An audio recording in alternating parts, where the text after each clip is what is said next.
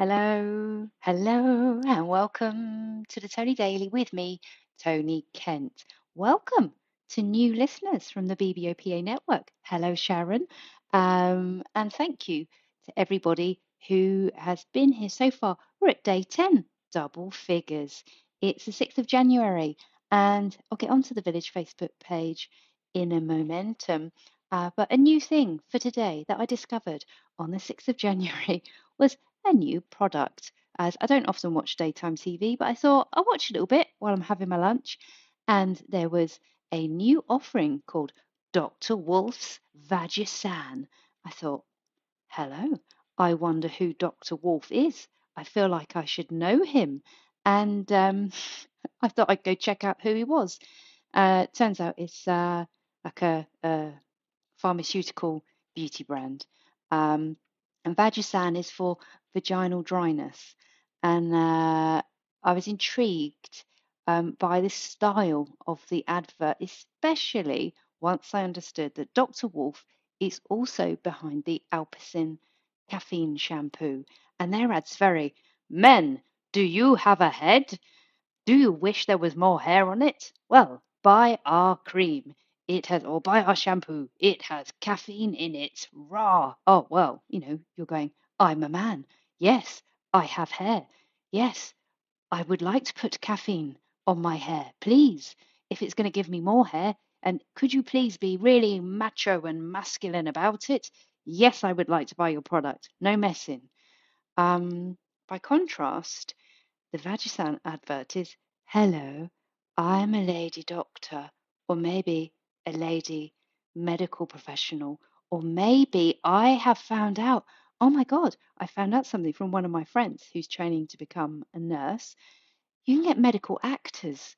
So maybe she's a medical actor. They do like role plays where they pretend to be the patient. So you get to play doctors and nurses and patients, but some people are training to become actual doctors and nurses, while others are pretending to be patients. They have been trained to pretend to be a patient. So maybe she's a medical actor.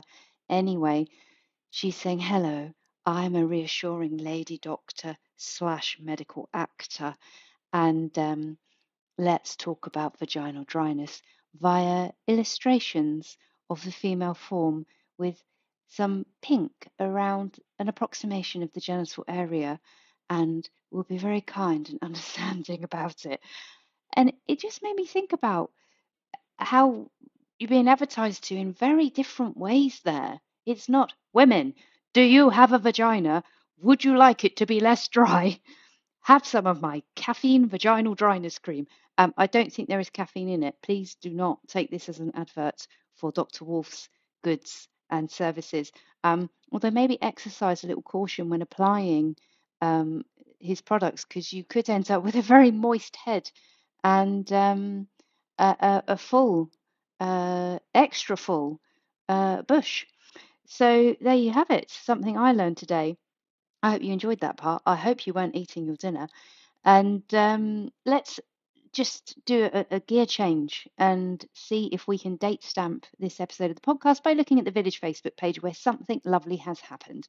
Something lovely has happened today, and it relates to today's piece from Reasons to Be Cheerful, Part 1, which you can find on Amazon or listen for free here, or still buy the book and have it as a companion.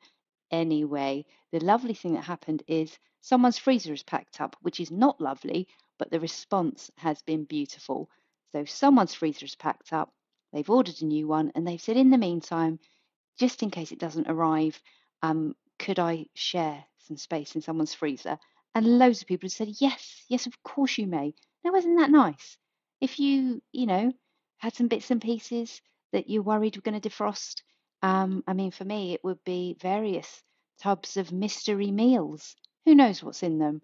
I did stick a label on, and now it has come off because the freezer has conspired to make the sellotape fall away. So I would be sticking my mystery meals in someone else's freezer. But I thought that was lovely. And so it relates to today's post because it's about white goods and technology, and it's called Rage Against the Washing Machine. There is a conspiracy happening within my house, led by my husband's quest for perfection in all things technical. Things that were once simple have become increasingly complex. Our lovely little camera that we bought to document our first days as parents has been replaced by a digital SLR monstrosity, so large it requires its own handbag, so complicated the instruction book could prop up a wonky table, so expensive it cannot be taken to the beach for fear that sand will get in. This camera was once cradled and cooed over, but it now stays in a cupboard, gets an airing on birthdays and at Christmas, and everything else is snapped by my easy to use, portable, light, seaside proof phone. That camera just lives in a cupboard now because it stopped working and all of the camera repair shops stopped working at about the same time. So it just takes up space. The lawnmower is a gigantic petrol powered beast that requires Popeye or my husband to pull the ripcord. On the occasions where I've tried to use it, I've been hauled up the garden like a 3-year-old trying to walk a whippet that has just seen a rabbit. It is a man's machine, and I am not Hulk Hogan. Complain away that I do not mow the lawn, or buy me a Flymo, and I will happily oblige. We have since got a Flymo. I love it. There's nothing like taking your little orange lawnmower for a spin and encountering a stone and thinking, oh, the danger. What if it flicks up and hits me in the shin? There are other things, the thermostats for our different heating systems. Oh my goodness.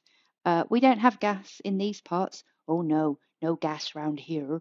So we've got electric, and instead of storage heaters that we used to have, we've got these weird electric radiator things that work wirelessly, allegedly. I can't work them. I try not to get involved because I grew up in a house that had central heating. And back in the day, lived on this council estate. Everyone had this air vent central heating, which was brilliant. I mean, it mostly just blew dust around, but you could use it as a listening device. So when me and my brother had been sent to bed, we used to sort of sit at the heating vent and listen to what our mum and dad were watching on the telly. They were like having they were having fried eggs on toast, could smell that, and watching Cagney and Lacey. And we'd call down sometimes, going, please, please, can we come down? And our parents obviously didn't sit at the other end of the vents to call up. They just shout, no, get out of bed. Um, when they replaced those, eventually the council replaced them all with radiators, and they accidentally sealed my friend's cat into the vents. Fortunately, the cat alerted everybody as to where it was, like it was within the walls, by meowing, and they let it out. It was fine. No animals were harmed. What else do I not understand? Right, so the heating systems, I don't understand those. Oh, by contrast, actually, I always thought thermostat was an on and off switch. Drove my husband wild. The first house that we lived in together, we had central heating, and I would just turn the thermostat until it went click. Haha, now it is on. And where I grew up in a house where it was like tropical Barbie, heating on full blast all the time, he grew up in a house where they understood the meaning of constant temperature. So the thermostat is there for a reason. It's not an on off switch. I don't understand my alarm clock because it's got tiny buttons with no uh, legible signs on them. I can't read them. I have to get the instruction book out all the time. And the television control has buttons that mean nothing to me, and they make my kids so angry. Well, I make my kids so angry. They watch me like just pressing various buttons on this controller for a smart TV that makes me look stupid. And they're like, "Give it to me. You're so stupid. Why can't you work this?" I'm like, "Why can't I just have normal telly?" I am afraid to be left in the house on my own in the winter for fear of contracting hypothermia and no one being able to reach me because the lawn will have reclaimed the path and grown taller than the front door. So when it came to replacing our washing machine, there was no way that decision wasn't going to be mine. The new edition that we got way back then is simple, elegant, and does exactly what I need it to do. I got one wash in my repertoire. Well, two. Mixed wash. I mean, that's the one you need, isn't it? You've got all these different dials and buttons and I don't know, different things you can do. I don't want those.